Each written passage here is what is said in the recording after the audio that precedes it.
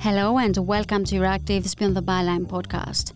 I am Evi Chiori and this week we are discussing the finances of the COP27. Are the developed countries ready to fund the developing countries who are the ones currently facing the grave effects of climate change?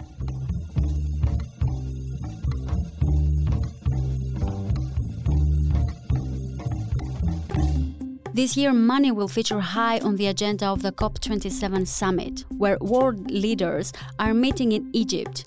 Egypt, who is the second developing nation where COP was ever held, is pushing the needs of developing countries to the top of the COP27 agenda, with a focus on climate finance, climate adaptation, and loss and damage.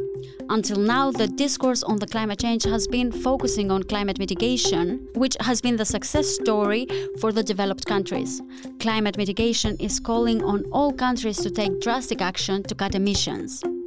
And developed and developing countries are put on the same scale, even though the latter are the ones who are experiencing the majority of climate-related disasters.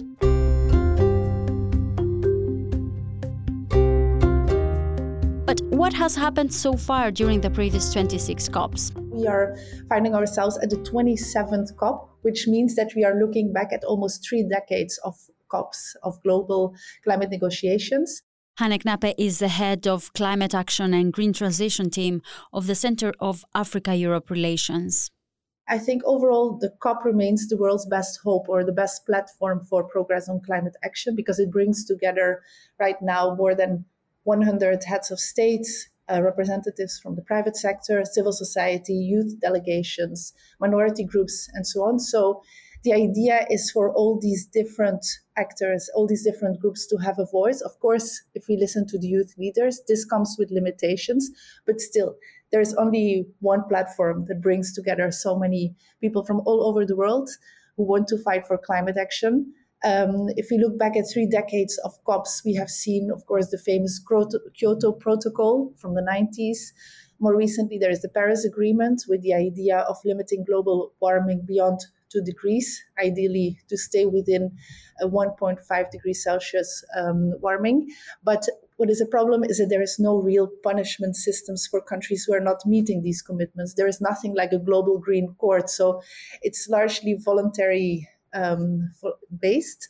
And at the same time, despite 3 decades almost of COPs, emissions are continuing to rise. You can see that in the most recent UN emissions gap report. So why is COP27 crucial for the future of climate change? We are in difficult times and many people are expecting the climate agenda to collapse. MEP Peter Liese represents Germany with a group of the European People's Party. It's important that at COP27, the world proves that climate is still a priority and the European Union makes its contribution to show everybody that investing in climate-friendly technology is the way forward. And while the way forward is investing on climate, world leaders will have to look backwards this time and discuss how they will implement agreements and plans decided during the previous years. For this COP27, the Egyptian presidency is using on the hashtag Together for Implementation. So the idea is really to discuss implementation of this Paris Agreement, how to move forward. There is also a lot of focus on adaptation, on water, on agriculture. There are 3 food-related pavilions for side events at COP27. So also building climate-resilient food systems is really high on the agenda.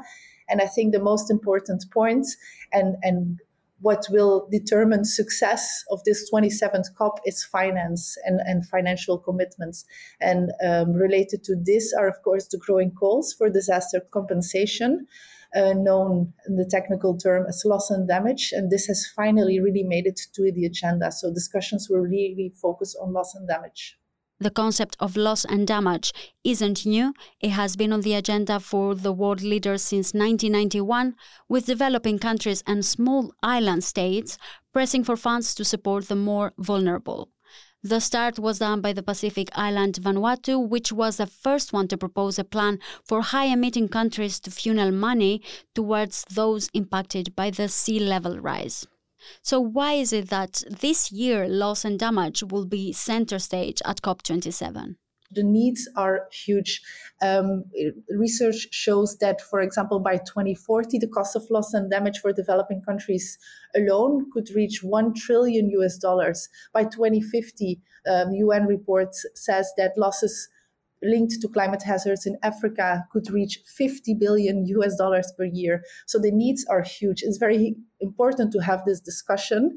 What we see so far is that the overwhelming majority of climate finance has gone to especially mitigation, but also adaptation, a bit less than mitigation, but that's a separate discussion. And so far, loss and damage needs are being addressed through mechanisms for mostly disaster response, so humanitarian assistance, reconstruction loans from multilateral development banks, also a bit grants and bilateral support, but this is all far below the actual needs. So what is the discussion will be really about how to mobilize additional finance flows for loss and damage. And of course, we have seen this year the floods in Pakistan causing the deaths of more than 1,700 people. And also in the Horn of Africa, extreme droughts leading to starvation of more than 22 million people. So the numbers are extremely shocking. So it's really important to have this. Now, last year, during COP26 in Glasgow, there was already a discussion, and the G77, so the group of the 77 most vulnerable countries, together with China, they have a negotiating group, and they were proposing to establish a new financial facility for loss and damage. And this caused some tension during the negotiations because the US and also the EU did not want to sign an agreement on this financial facility. It was said that they needed to have more discussions on how exactly this would look like and how the money would be used. And really to understand how do you define loss and damage, because it should only be loss and damage, of course, that is being caused by climate change, not by human activities. And Hannah, you have experienced firsthand what loss and damage looks like. Could you maybe help us paint a clearer image on what do these terms describe exactly? I can say that more than 10 years ago, I was in Vietnam for work, for research on climate change, and working near the coastline. And there I've seen what loss and damage means in reality. So the houses that were built near the coast, they were completely, literally falling into the sea because the sea level was rising by almost 1 meter a year, which is, of course, extremely shocking. And climate change was the cause for that in many cases. I think the island of Tuvalu is the best and most used example of loss and damage because the island is completely disappearing. And as I mentioned earlier, also the floods in Pakistan. So these are people are completely losing all forms of livelihood. So that is loss and damage. But as I already mentioned, it's really important to define, to understand loss and damage as a consequence of climate impacts, because sometimes there's a construction done also near coasts for near hotels to keep the beach clean. They are creating some kind of wave breakers, and that can then lead to coastal erosion a bit further. And so that is also a loss and damage, but not caused by climate change. So it's very important to have this understanding. So now within the UNFCCC, so the Global Climate Negotiations, there is currently no specific percentage of international climate finance agreed that should be assigned to loss and damage. I think that will be part of the discussions now. And so in the whole negotiation process so far, loss and damage has been separated from the actual finance discussions on mitigation and adaptation. What we see now is that developed countries have started to commit funding for loss and damage. Just yesterday, Austria has promised to commit funding for loss and damage. We saw already the commitment by Belgium, Denmark, Germany, Scotland. So together, these are several millions. being pledged for loss and damage. That's really good. However, at the same time, what we should not forget is that the global north, let's say these countries have committed to mobilize $100 billion per year by 2020 through to 2025 to address climate needs in the global south. But this target has not been met. So climate finance, commitments can be made, but it's always very difficult to meet them. And we have to make sure that the same is not going to happen for loss and damage, for which this financing is so urgent.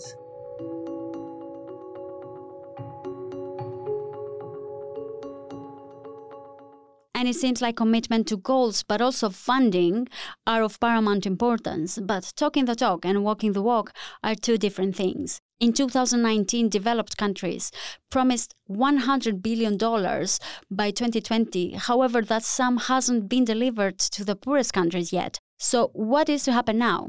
So first of all, the European Union delivered a lot. So when the 100 million is not yet there, it's due to other parts of the world, United States, Japan, Australia. They have to do their bit. But anyhow, I'm fighting as a rapporteur for the ETS for more international climate finance. National finance ministers will get much more money because the price of the ETS is increasing. And part of this money should also go to African countries, to other poor countries to cope with the challenges of climate change. It's very important that this 100 billion goal is being met according to the EU. So also you can see that in the most recent EU Council position for COP27, they have said that the 100 billion goal will be met in 2023. Of course, this remains to be seen. And why this is so important is that the climate finance gap in Africa alone is $108 billion each year. And this comes on top of the growing economic shocks from the COVID pandemic and the war in Ukraine and all the socioeconomic repercussions for African countries. Within this 100 billion, the idea is to allocate 50% to adaptation and 50% to mitigation. So this on top of whether they can meet the goal itself, that's another layer of difficulty and tension. Overall, more finance has always gone to mitigation, so to renewable energy projects, which is also, of course, very important to emission reduction, but less to adaptation support, especially for the ones who need it the most. In the context of Africa, these are the smallholder farmers. They have not really benefited so much from support for adaptation and resilience building in rural areas. So my point is, beyond reaching the goal, the 100 billion, we should also question how can the available funding be used in the most effective way, making sure that it's reaching really the poorest of the poorest farmers and other people in these rural areas in Africa and in other developing countries, of course.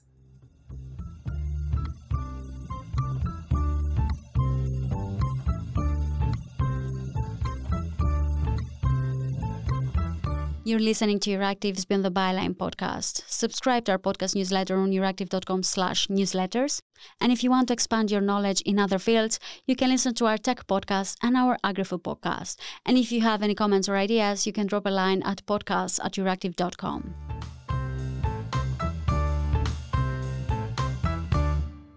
And one of the tricky parts of funding is making sure that the funds will reach the right hands and will be distributed to the ones that are in need. At COP27, developed countries agreed to at least double finance for adaptation. In numbers, this means that roughly 40 billion euros would be collected. Now at COP27, developed countries must also specify how will they ensure this finance reaches those who need it. It is important that it really reaches the right people. Some NGOs are crying out more money, but this should not go to the governments where it sometimes disappears in deep channels, but we are in favor of structures that really assure that the money is coming to the poor people in those countries. Although responsibility weighs all countries and all citizens, according to MEP Lise, the responsibility for climate change should be distributed differently and should be based on how much the countries contributed to emissions and pollution. Generally speaking, every member of the United Nations needs to take its responsibility. And a long time, the problem was that China was formally seen as the developing countries under UNFCCC, so international climate rules. And we have to see that every ton of CO2 that is emitted harms the climate. So if we do not include these big emitters like China, we have a problem. And if we want to meet the Paris target, even if Europe would stop emitting, but others would increase their emissions, then we have a challenge. But we have to have a differentiated responsibility. So the responsibility of Bangladesh is much different than the responsibility of European countries, because Bangladesh is only starting to grow. They have a few historic emissions and they suffer a lot. So we should treat them different, but also here we should enable these countries to skip the time of fossil fuels and help them immediately to go to renewable energies, because that is the future anyhow. And we should help them not to pollute like we did in the past, but do the steps faster than we did. But they cannot do it without support. So that's why this 100 billion are so important. And that's why also bilateral partnerships in this regard are so important. There are many good examples with numerous countries, not only in the EU, but also globally, trying to come up with projects to fight climate change. Many EU member states that have really wonderful climate projects in developing countries. But still, I think overall it remains scattered with projects here and there. And also the issue of adaptation finance, it remains a big problem, and making sure that it reaches really the local level. Now, beyond what the EU or EU member states or developed countries are doing, we have some good examples also within Africa. So the African Development Bank, for example, has set up a mechanism to mobilize much more adaptation finance from the private sector, also the African private sector. So we should also look there for good examples. Now, beyond projects, I think it is important that also, I think public finance from the EU, from member states, will never be able, that's the reality, to meet the real needs of countries in the global south. So it's also important that countries there mobilize their own domestic resources and do their own part. And here, Bangladesh is a really good example. Bangladesh is using 7.5% of its own GDP for climate, and they have managed to set up an impressive warming system for their country, showing that good governance and using funds properly and making sure they reach their destination could lead to long-term solutions. Good governance within countries that will also ensure that climate finance reaches really the local level and the people who need it the most. This issue of access to climate finance, also access by women organizations to climate finance, women should be able to benefit from grants, to be able to get loans also for environment projects and so on, for their own investments in climate resilience agriculture. This is also very important. So it really goes beyond projects by development partners. There is also a role, of course, to be played by countries in the global south themselves. A number of lawsuits in the developed countries have pushed governments to take more immediate action, or at least to add plans to tackle climate change on their political agendas. There was in the Netherlands the so-called Urgenda case, So his question, together with Friends of the Earth, he built a coalition. His question was to order the Dutch government to immediately take action against climate change and reduce CO2 emissions by at least 25% by the end of 2020. And then also for Shell specifically, he was requesting also, I believe, 45% or so by in the coming years. So this has impacted, of course, also the Dutch climate policy, and there were also similar lawsuits in Germany that triggered the government to pass a new climate action law that brings the neutrality target forward to 2045 via reductions of at least 65% in 2030. The 65% is much more than the EU's climate target, Fit for 55. So there the idea is to reduce 55% of emissions by 2030. So in the case of Germany, this is at least 65%. So you can see that these lawsuits in countries lead to more ambitious climate action within countries. So in my own country, in Belgium, there has also been a court case against the government for more ambitious emission targets, but this has not been successful, unfortunately. So what can we expect from this COP? Well, I'm going to COP27 next week, and to be honest, I'm going with mixed feelings.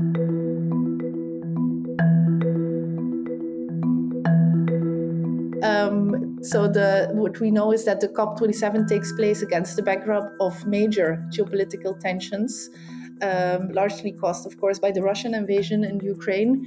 And so this is putting pressure on the negotiations, also on the finance negotiations. We saw that already in some EU member states.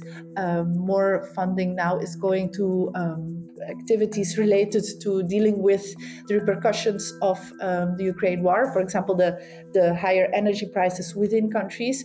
So this will unavoidably have implications for climate finance commitments of these countries. And of course, I looked at COP27 through a Europe-Africa lens. And we see that Europe-Africa climate diplomacy has really weakened in recent years. The EU has also changed a few times in position when it comes to natural gas, coal, nuclear power. So this has led to accusations of hypocrisy by African countries that are still struggling to finance their own fossil fuel projects. So all of this together makes the discussions and the negotiations not only between Europe and Africa, but also more broadly between all parties, especially Global South versus Global North, makes it very tricky. And as discussed now during our conversation, this will have implications for the most important question around climate finance.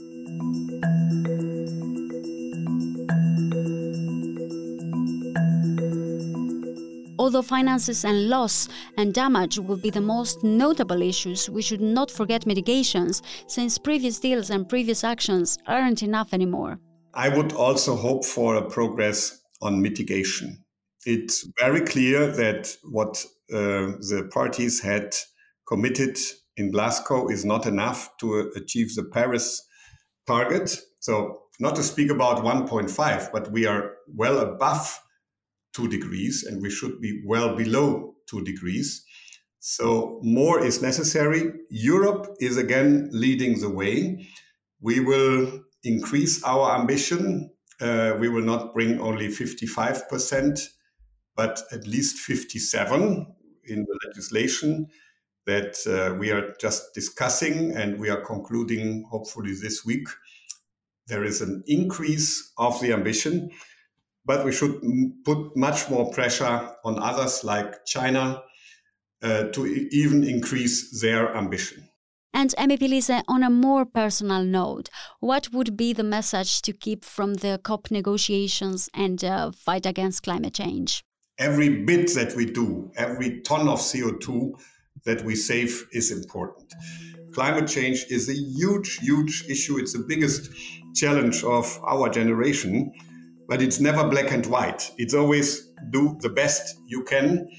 And every ton of CO2 that we save is good, but there is not a thing like if we have 1.6 degrees, the world will go down. The 1.5 degrees is a reasonable target, and it's important to do whatever we can, but not give the impression that everything is lost if we don't solve the problem in Egypt. It's a marathon, and we need to fight for it for more decades, I guess.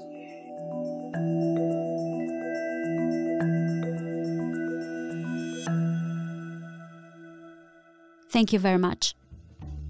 I am Eva Kiori, and this was Euractiv's Beyond the Byline podcast. Visit Euractiv for the latest news, and if you haven't subscribed to this podcast, you can do so on your favorite podcasting app. Thank you for listening.